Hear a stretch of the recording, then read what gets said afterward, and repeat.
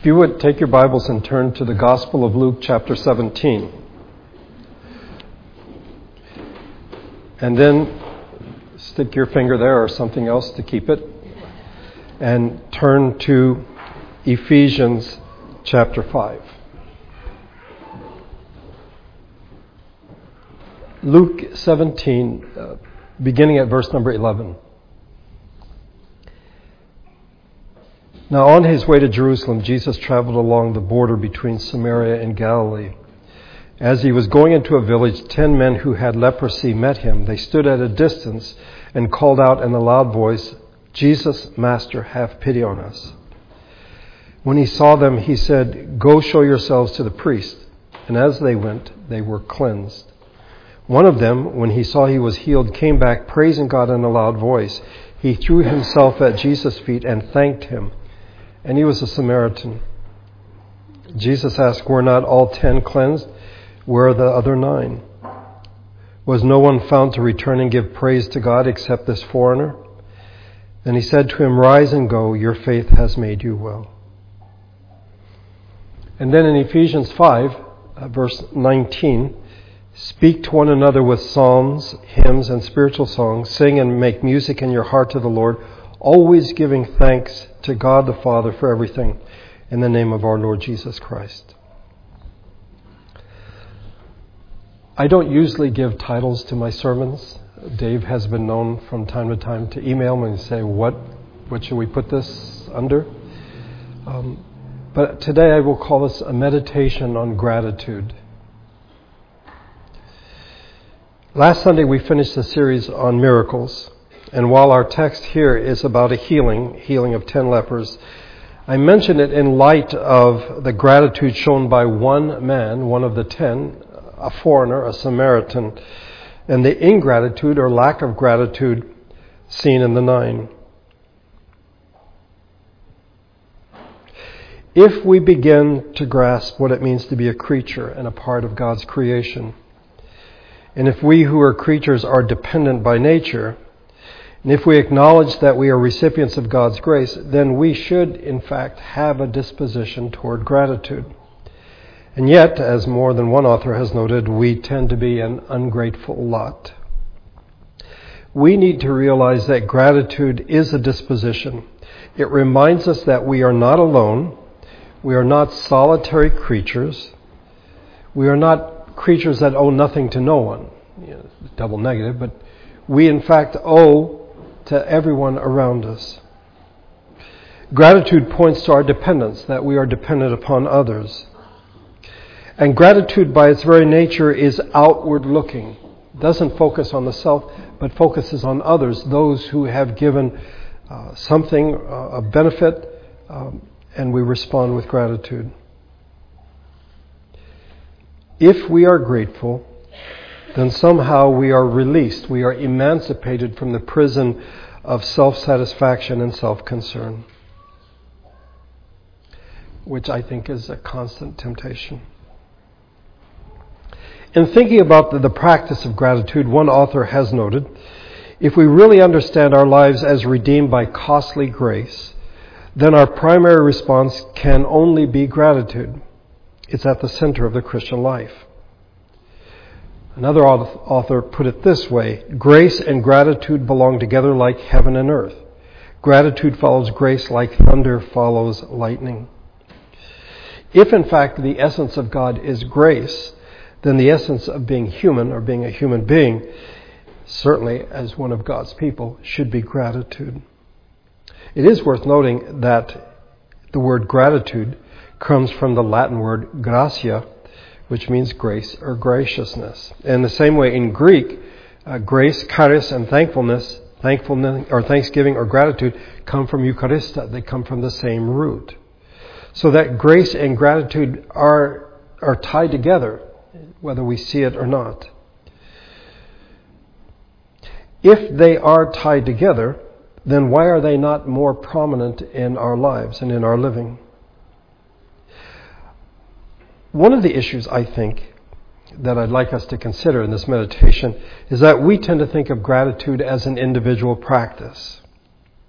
Much has been written about gratitude in the Christian tradition. It's certainly a central theme in Scripture. But let me read you something from a devotional book. A thankful life is a response to seeing life as a gift from God and realizing that our lives belong to God. God is the giver and we are the thanks givers. To be grateful is to recognize the love of God in everything. He has given us and He has given us everything. Every breath we draw is a gift of His love. Every moment of existence is a grace, for it brings with it immense graces from Him. Gratitude, therefore, takes nothing for granted, is never unresponsive, is constantly awakening to new wonder and to praise of the good of God. For the grateful person knows that God is good, not by hearsay, but by experience. And that is what makes all the difference. It's wonderful stuff and certainly true. I think even non-believers would acknowledge that being thankful is important to the well-being of the individual. Psychologists proclaim its importance for our mental health and for our happiness. Paul tells the Ephesians that we are always to give thanks to God the Father for everything in the name of our Lord Jesus Christ. This I think we all acknowledge, but I think what we overlook is the importance of gratitude as a practice for the community of faith, for the congregation. We tend to think of it as an individual practice. If you go back, you get a chance today or later on in the week, and go to Ephesians 5, you will notice that what Paul writes about giving thanks has a communal context. He's not speaking to individuals, but to the group, the church there in Ephesus.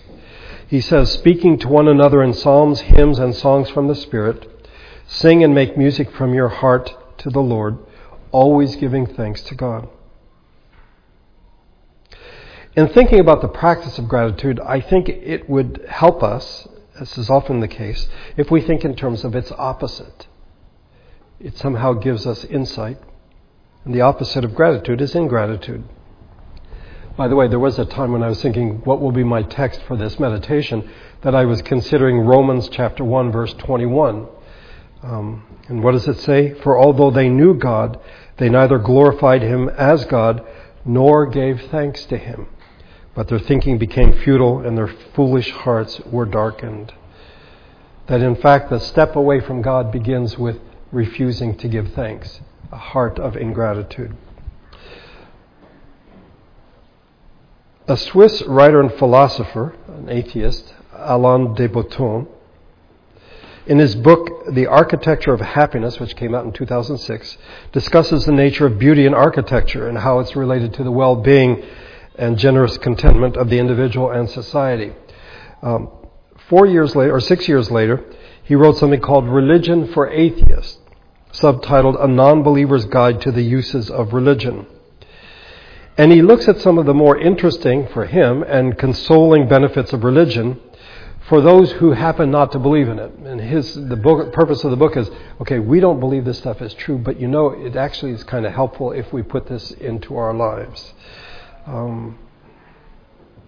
He suggests that rather than mocking religion, agnostics and atheists should instead steal from it, because the world's religions are packed with good ideas on how we might live and arrange our societies.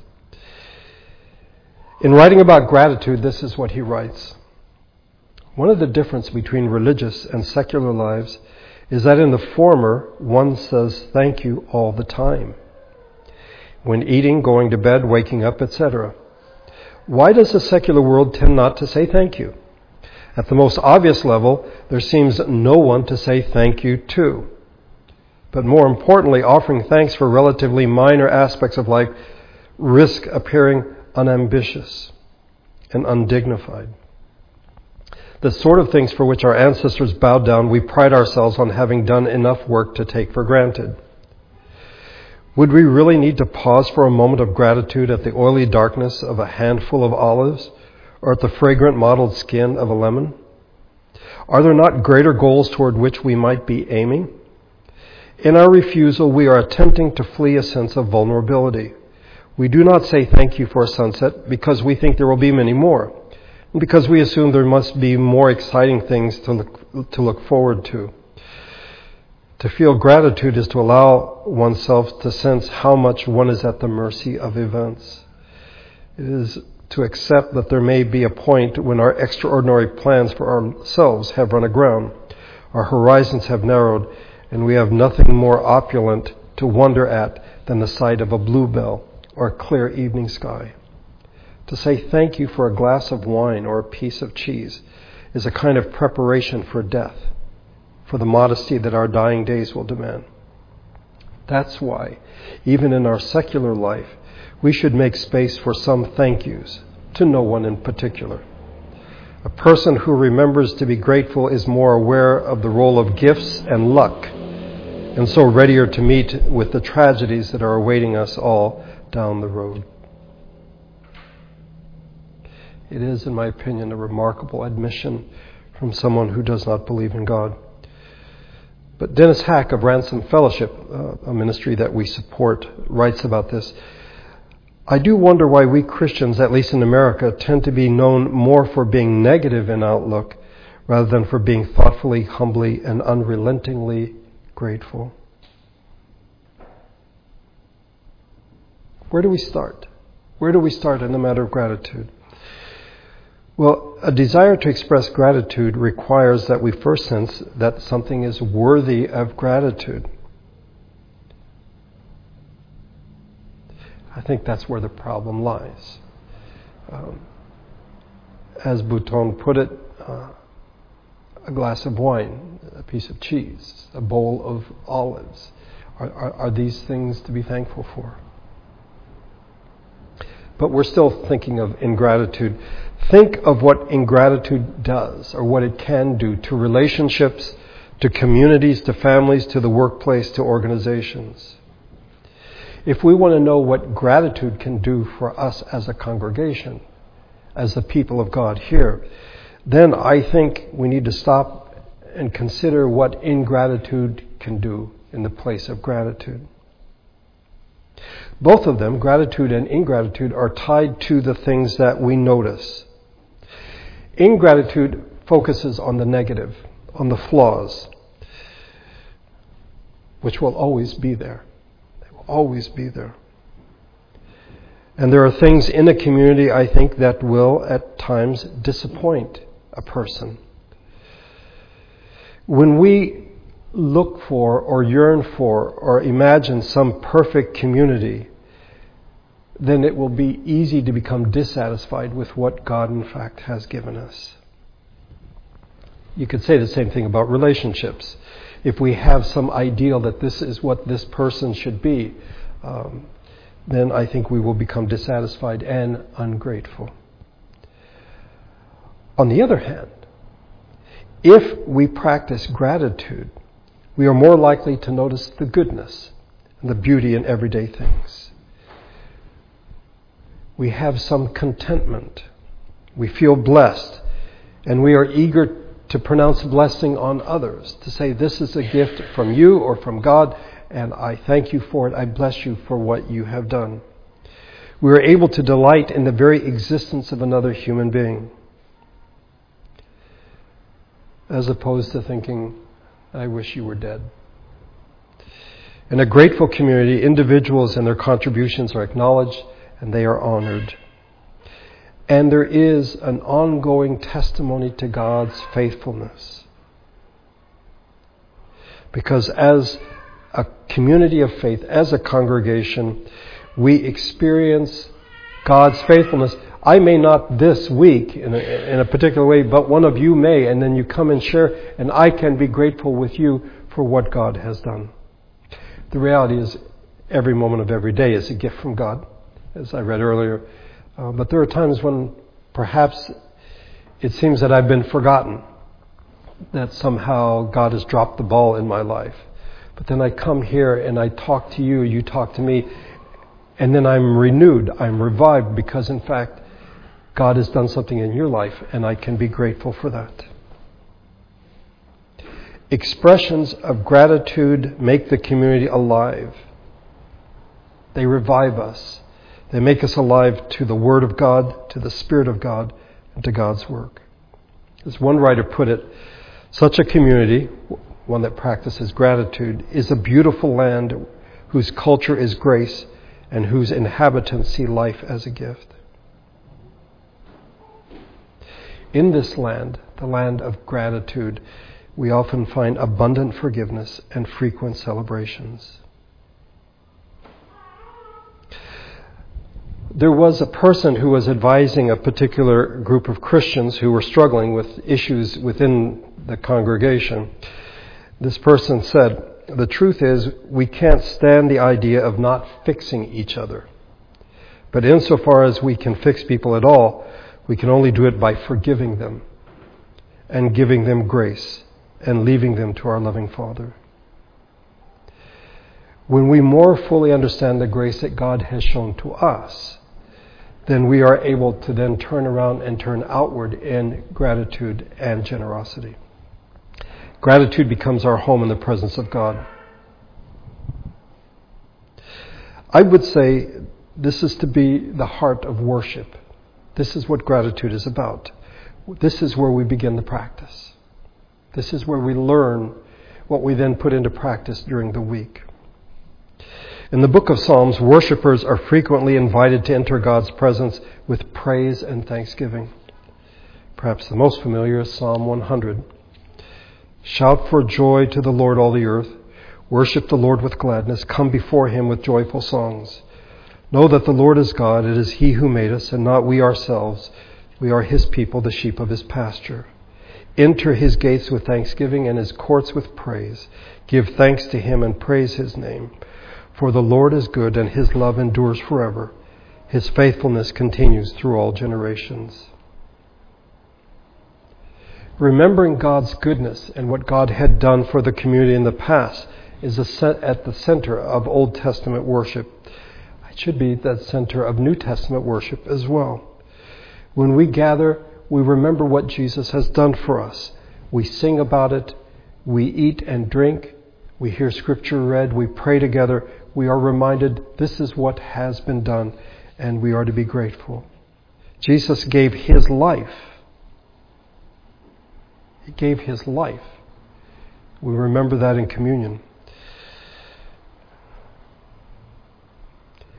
By the way, I don't know if you recall, I read this every Sunday before communion.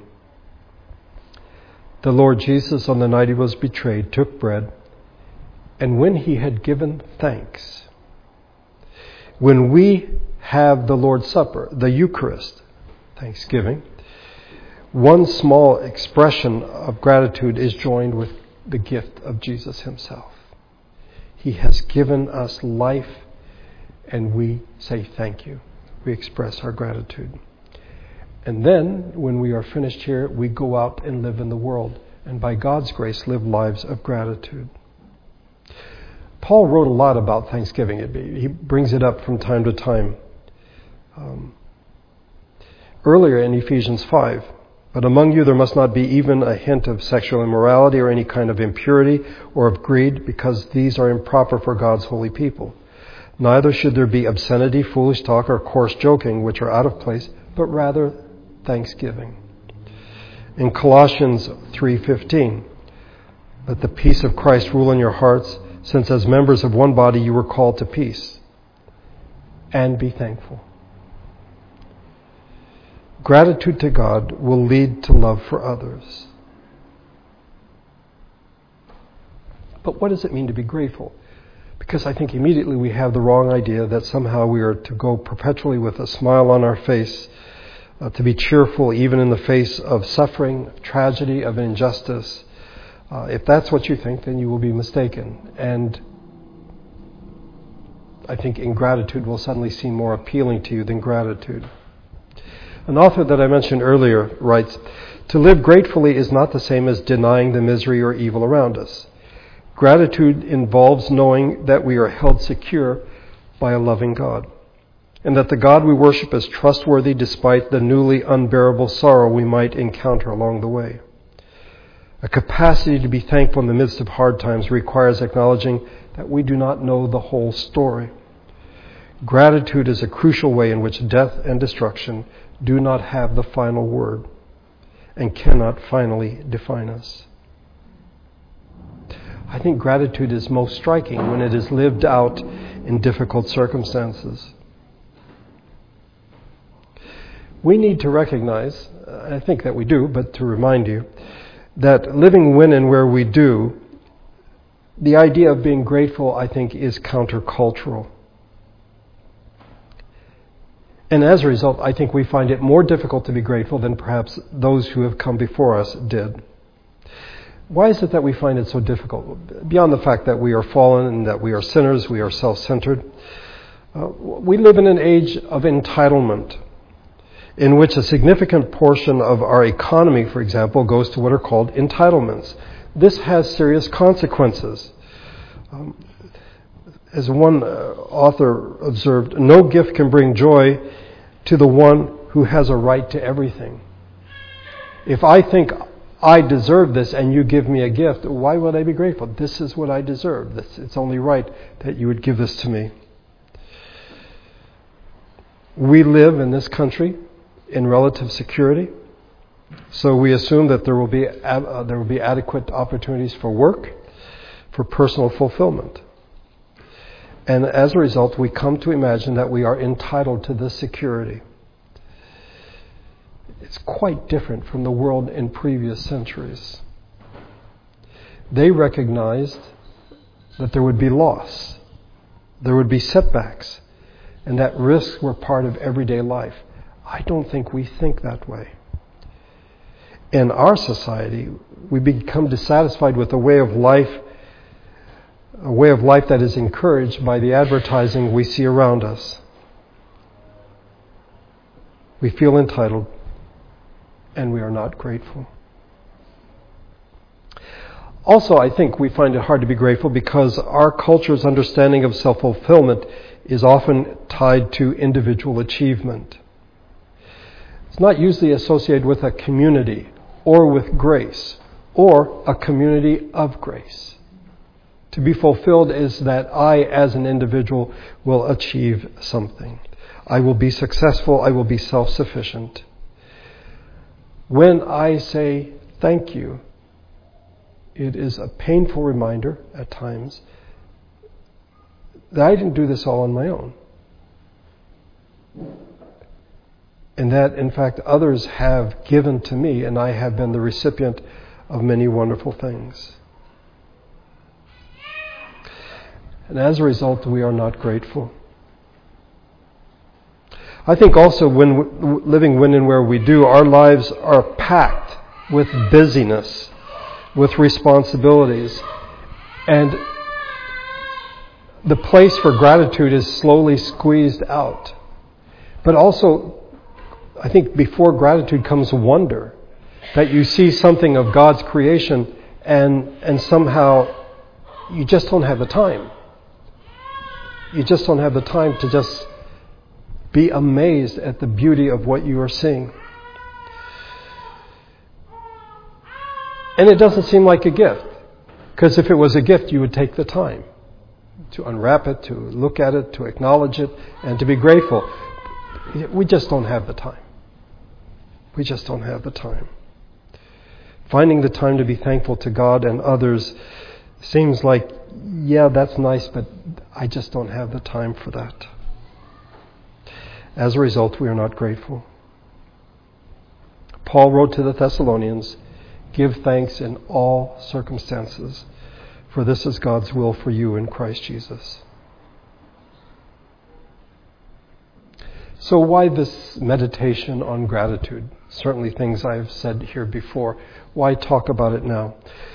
Well, we just finished a series on miracles, and I would say that the one thing that really stood out to me in the 8 sermons, but just in preparation and just the things that I saw, is the reality of believing for others, that we can have faith for others. And so, in fact, when we pray during the time of prayer, when petitions are mentioned, we are praying for others. We are believing for others. We tend to see faith as very individualistic. I must have faith.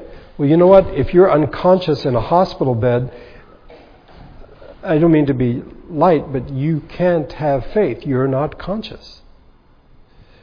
And as we've seen in various miracles, there are people who are near death, who are suffering, who are paralyzed. One could say who did not have the capacity to have faith, but their friends did. The centurion did for his servant. The royal official did for his son. The 4 men who lowered their friend through the roof, they did. I think we should consider the reality that this is the way it is for gratitude as well. It isn't just about me saying thank you. It is about us as a congregation having a disposition of gratitude. It should be a mark of any Christian congregation. It should be a mark of our congregation. As I said earlier, in the Old Testament, remembering God's goodness and what He had done in the past was at the center of their worship. And when we gather to worship, we remember the gift of Jesus bringing us salvation. And it should, in fact, bring us to a place of worship and a place of gratitude.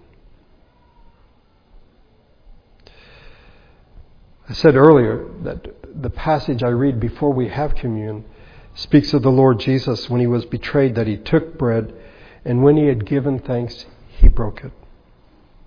When we have the Lord's Supper,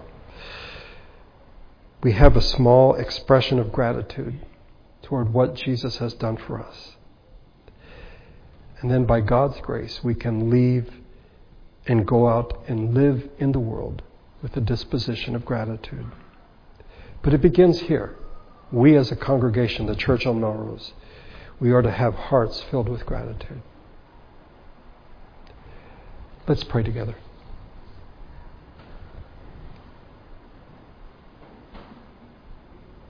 Our Father, as terrible as it sounds, we often become tired. We get weary of saying thank you.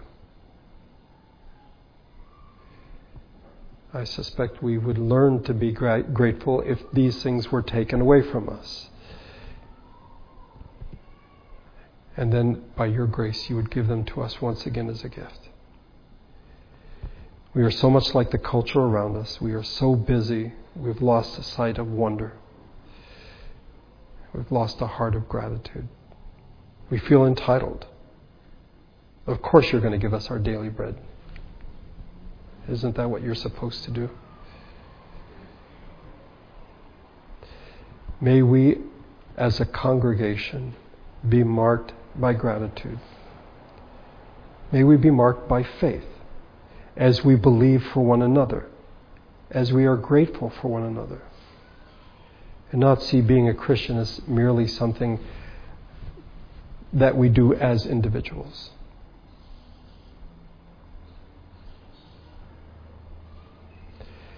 Forgive us for our ingratitude.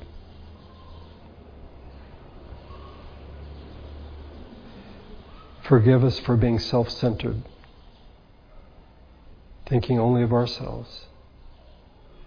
Forgive us for failing to recognize your wonderful gifts, moment by moment, day by day. And as we are gathered as your people here, may we learn and relearn what it means to be grateful. And as we go out into the world, be marked by a disposition, a habit of gratitude.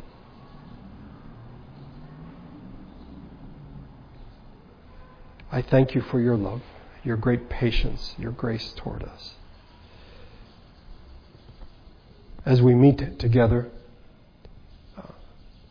give us one heart, one mind, as we discuss the various things for our church, our finances, our plans, all these things. And then when we are finished, may your Spirit and your grace go with us. I pray this in Jesus' name. Amen.